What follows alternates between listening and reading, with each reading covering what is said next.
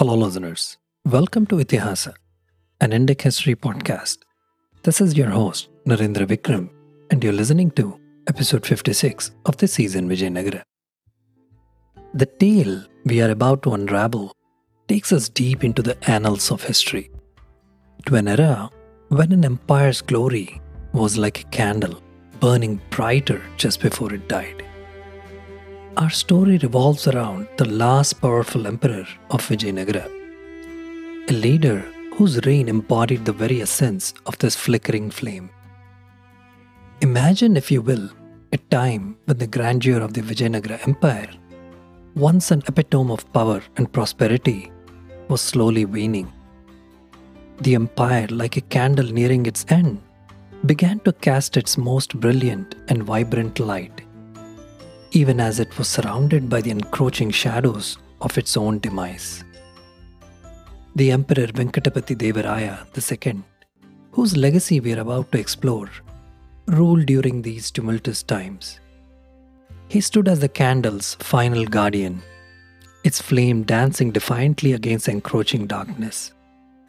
His reign would prove to be a beacon of hope, a testament to the enduring spirit of Vijayanagara, as it burned with an intensity that defied its imminent extinguishment. As we embark on this journey, we will witness how the glorious rule of this emperor, much like that flame, burned brighter in its twilight moments. It was a rule that defied fate, challenged destiny, and left an indelible mark on its history. Join us as we delve deeper into the life and times of this extraordinary leader, and discover the story of an empire's last gasp of breath before it succumbed to the relentless march of time. But first, let's set the stage and immerse ourselves in the fading splendor of Vijayanagara at its zenith. In our previous episode, we stood witness to the bittersweet climax of an era as we chronicled the fall of one of the Vijayanagara's most beloved emperors, Sri Krishna Deva Raya, a luminary of the Tuluva dynasty. His reign, like a blazing comet streaking across that night sky, left behind a trail of lasting brilliance that adorned the empire. We marveled at the cultural renaissance he spearheaded, the prosperity he ushered in, and the tales of valor and grandeur that made him a legend. As we close the chapter on his remarkable legacy, we couldn't help but be moved by the echoes of his rule, still reverberating through the corridors of time. The fall of this beloved emperor marked not just the end of an era, but the enduring spirit of Vijayanagara that refused to be forgotten. Venkatapati Deva Raya II, a descendant of the legendary emperor Krishna Deva Raya and Aliya Ramaraya, was faced with the daunting task of filling some truly massive shoes. Please note that I use the word descendant loosely here. Venkatapati Raya II in reality belonged to the Aravidu dynasty, related to Aliya Ramaraya, who was the son-in-law of Sri Krishna Deva Raya. Picture this: the empire of Vijayanagara, still echoing with the tales of past glory and the name of Krishna Deva Raya, celebrated far and wide. The weight of expectations, the echoes of past triumphs, all rested upon the shoulders of Venkatapati Raya II. Could he possibly live up to the towering reputation of his illustrious ancestors? The answer, as history would reveal, was a resounding yes. Despite the colossal expectations, Venkatapati Raya proved himself a worthy successor. He navigated the complex challenges of his time, preserving the empire's prosperity and culture with a wisdom and tenacity that would make his forebears proud. In the annals of history, he may not shine as brightly as Krishna Deva Raya, but he contributed his own chapter to the saga of Vijayanagara, ensuring that the flame of his ancestors' achievements continued to flicker. Let's jog our memory with a quick recollection of the Aravidu dynasty. As we saw in the past episodes, post the battle of the Likota, we saw the death of Aliyarama Raya and destruction of Hampi. Aliyarama Raya's brother, Tirumala Raya, had whisked away the young Tuluva emperor, Sadashiva Raya, to the safety of Pinukunda fort. But as we know, Sadashiva Raya was a mere figurehead and a puppet. The real power lay in the hands of Aravidus after the soft coup by Aliyarama Raya. Tirumala Raya had somehow stabilized the empire after the devastating and decisive loss at Tallikota and the fall of the mystical city of Hampi, which was the real seat of power. After the supposed murder of Sadashiva Raya, the Aravidus had officially assumed the throne, and after Tirumala Raya, the throne passed on to one of his 4 sons, Sri Rangaraya I. The other 3 sons were Raghunatha, Rama and Venkatadeva, also known as Venkatapati Deva Raya. After the death of Sri Rangaraya, the throne passed on to his younger brother Rama. What is interesting here is the historical sources don't have almost anything to say about Rangaraya's successor Ramaraya. Again, not to be confused with Aliyarama Raya. But most of the records or histories only speak about his successor and his brother Venkatapati Deva Raya II. This can only mean one thing, that the rule of Ramaraya was extremely short, and we have no recorded evidence of what exactly happened to him and why his rule was almost non-existent. According to the epigraphical evidence based on the Kumbakonam grant of Venkatapati Deva Raya II, dated to 1590 CE, it mentions one of his brothers, possibly Ramaraya, and how he reigned for a short time. This narrative is even corroborated by some contemporary Jesuit visitor letters.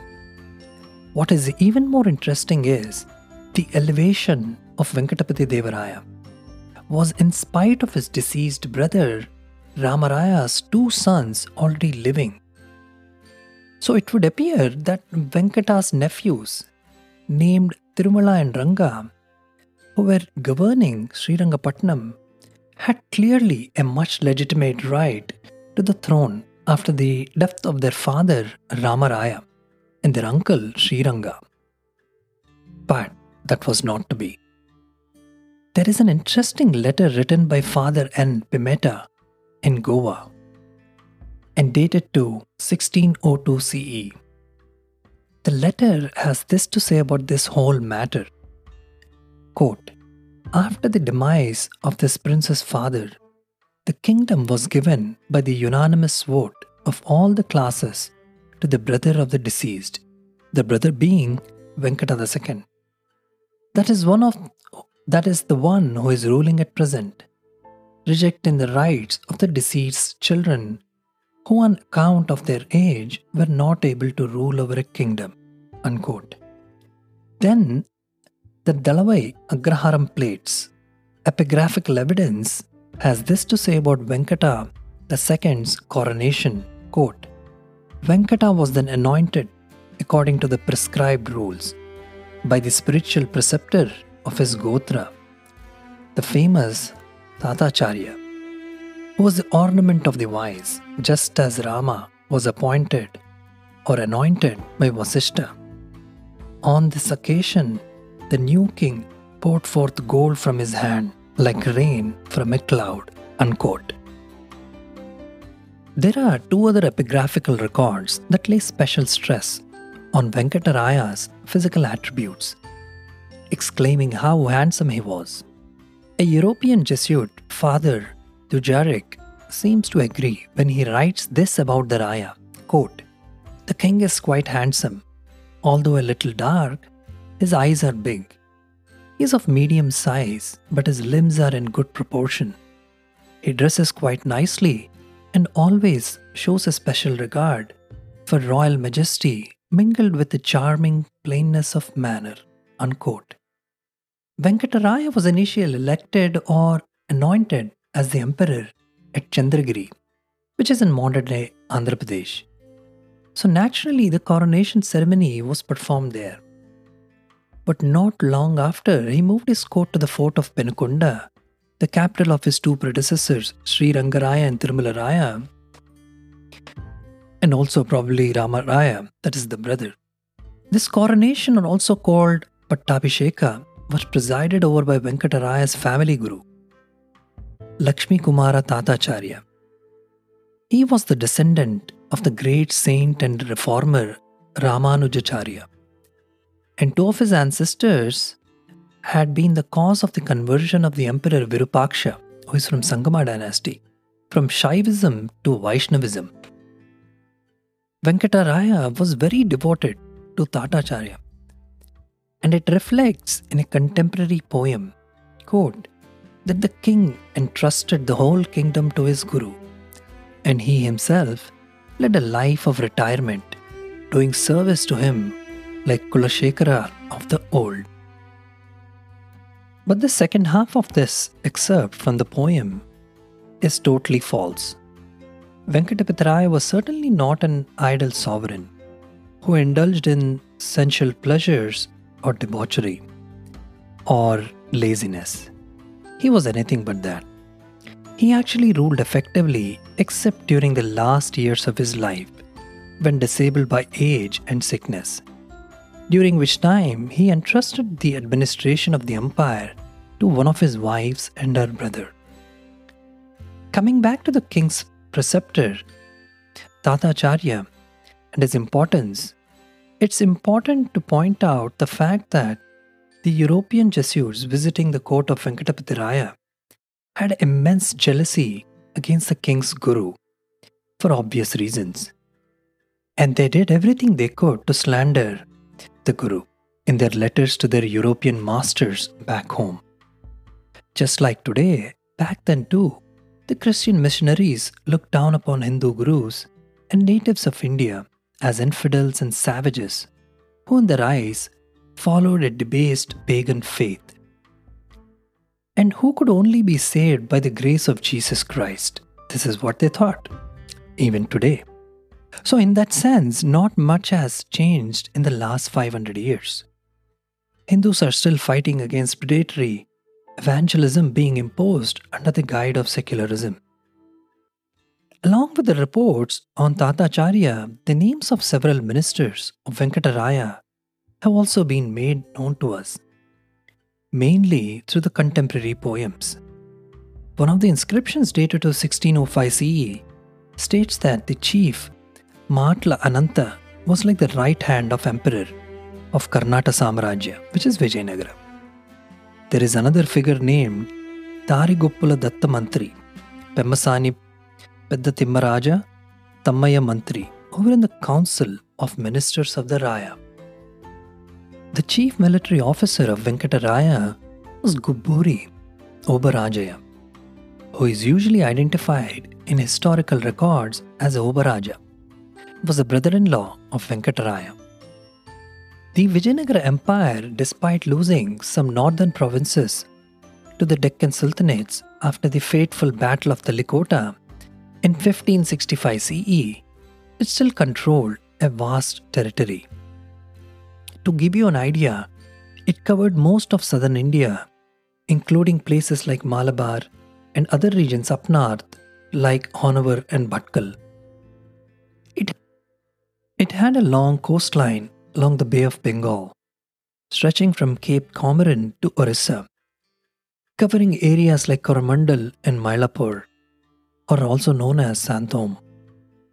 The emperor received help from the viceroy of Srirangapatnam, as well as various local rulers and chiefs in governing this massive empire. However, it appears that the empire was divided into different administrative parts. A document from 1596 CE, issued by the temple authorities of Kanchipuram, hints at this by mentioning that Kanchipuram was in the Chandragiri region of the Tondai Mandalam province in the Soromandalam country. Venkata was a very powerful king. Father Dujarric was a Portuguese Jesuit priest described Raya as emperor and king of kings, as he was considered the mightiest of all rulers. By the end of his rule, Raja Vodiyar of Mysore even referred to him as a master of the four oceans. However, his reign faced significant challenges right from the start. Within his own dominions, there were rebellions among petty chiefs or vassals who believed Venkata was responsible for the death of the previous emperor, Sadasiva Raya. Before 1595 CE, the Nayaks of Tanjore, or also Tanjavur, Madurai, and Jinji, had already stopped acknowledging him as their ruler, as they didn't want to accept someone who had deposed the rightful king of Vijayanagara. Was there Venkata's hand in the assassination of Sadasiva Raya? We don't know for sure. Or maybe we do. But it's plausible that Tirumala Raya's sons had a motive to throw aside the last relic of the Tuluva dynasty, who was already a mere figurehead without any power. Like I said earlier, Sadasiva Raya was a puppet. This rebellion set off a chain reaction, with many other local chiefs following suit. This isn't just speculation. Historical sources from the time confirm these internal troubles. So there probably is a strong truth to the insinuation that Venkataraya had a hand in the assassination or the murder of the puppet ruler Sadasiva Raya. Venkata was even called the crusher of the pride of Avahala Raya and the hero who punished kings who break their word in the Mangalampada grant. The Dalavai Agraharam plates praised him as their excellent conqueror of Chaurasi Durga, who struck fear into hostile kings in all directions and was a formidable force on the battlefield. After facing numerous rebellions, Venkataraya displayed his unwavering resolve and military prowess, ultimately quelling all dissent and compelling the rebels to acknowledge his rightful authority. Around 1592 CE, during an attack on Penukunda by the Sultan of Bijapur, which we'll talk about later in detail, Venkataraya decided to move the empire's capital back to Chandragiri. This shift supposedly revealed a softer side of his character. He had been fiercely battling the empire's enemies, but now, perhaps due to early signs of aging, he longed for Chandragiri, a city where he had served as a governor and viceroy of the Tamil region for many years earlier. Chandragiri held a special place in his heart, like a second home. Chandragiri's history stretched back to ancient times when it was a stronghold of the Yadavas. Venkataraya's predecessor, Narasimha Saluva, had expanded the fort, and it became a treasury during his reign. The Portuguese even called it Narasingha after him. Krishnadevaraya was occasionally referred to as a Raja of Chandragiri, suggesting his connection to the fort, and probably even Krishnadevaraya loved that place. Inscriptions from the late 1500s to early 1600s mention Venkata ruling from Vijayanagara, but they also show him associated with Chandragiri. It seems that during this time, Chandragiri was sometimes referred to as Vijayanagara, just like Penukanda had been in the past. This historical insight highlights a continuity of the capital being called Vijayanagara, whether it was Hampi Anagundi, Penukonda, Chandragiri, or as we'll see later, Vellore. Let's take a small detour and look at an interesting side note from an European Jesuit's chronicles that details some of the social life back then in the times of Venkataraya. Father Dujarric, the Jesuit, provided intriguing details about a social institution among the nobility in Chandragiri, somewhat akin to a modern-day gymnasium. This place had a central yard with a floor so smooth it resembled a mirror, surrounded by a red sand walkway soft as a bed. Nobles would come here for wrestling, boxing, jumping, fencing, and other exercises, all aimed at strengthening them. Young, strong individuals, known as gittas, which is actually a Telugu word, would assist, rubbing and massaging the noblemen until they perspired or until they sweat. Afterward, the gittas covered the nobleman's body with sand, performed massages, and manipulated their limbs, making them feel rejuvenated.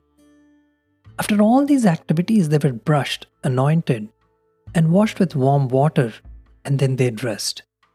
Nobles followed this exercise routine almost daily before dinner, and it worked wonders. It's said, as per the Portuguese Jesuits, even men in their 70s in the Vijayanagara nobility looked as youthful as those in their 30s. This was a description of Chandragiri's gymnasium, where the Jesuit priest had once been a spectator. Chandragiri's proximity to Tirupati held a special place in the emperor's heart. Many of his inscriptions and grants during that time were closely connected to Tirupati and the deity Lord Venkateshwara. On August 18, 1598 CE, while visiting Tirupati, Venkata granted a village to several Brahmins, renaming it Tirumalambapuram. Furthermore, in 1606 CE, a Tamil inscription near the Varadaraja shrine in the Srinivasa temple at Tirupati recorded a grant by Venkatapati Raya to provide offerings of rice to the god. In 1601 to 1602, he made the Velapaka grant, again in the presence of the Lord Venkateshwara. At Tirupati, Venkataraya clearly continued the tradition of generosity set by his predecessors when it came to supporting temples and Brahmins, and also especially Tirupati, ensuring the maintenance and flourishing of Sanatana Dharma. As we wrap up today's episode, we have only scratched the surface of Venkataraya II's rule, but fear not, the journey continues. In our next installment, we'll delve deeper into his life and times. I appreciate you joining me on this podcast, and if you haven't already, please subscribe to the podcast to catch the next episode. Your reviews on your favorite podcast platforms also mean the world to us, helping us reach more history enthusiasts like you. Thank you for tuning in, and until next time, keep exploring the rich tapestry of the past with your host, Narendra Vikram on Itihasa, India History Podcast. Thank you. Have a nice day.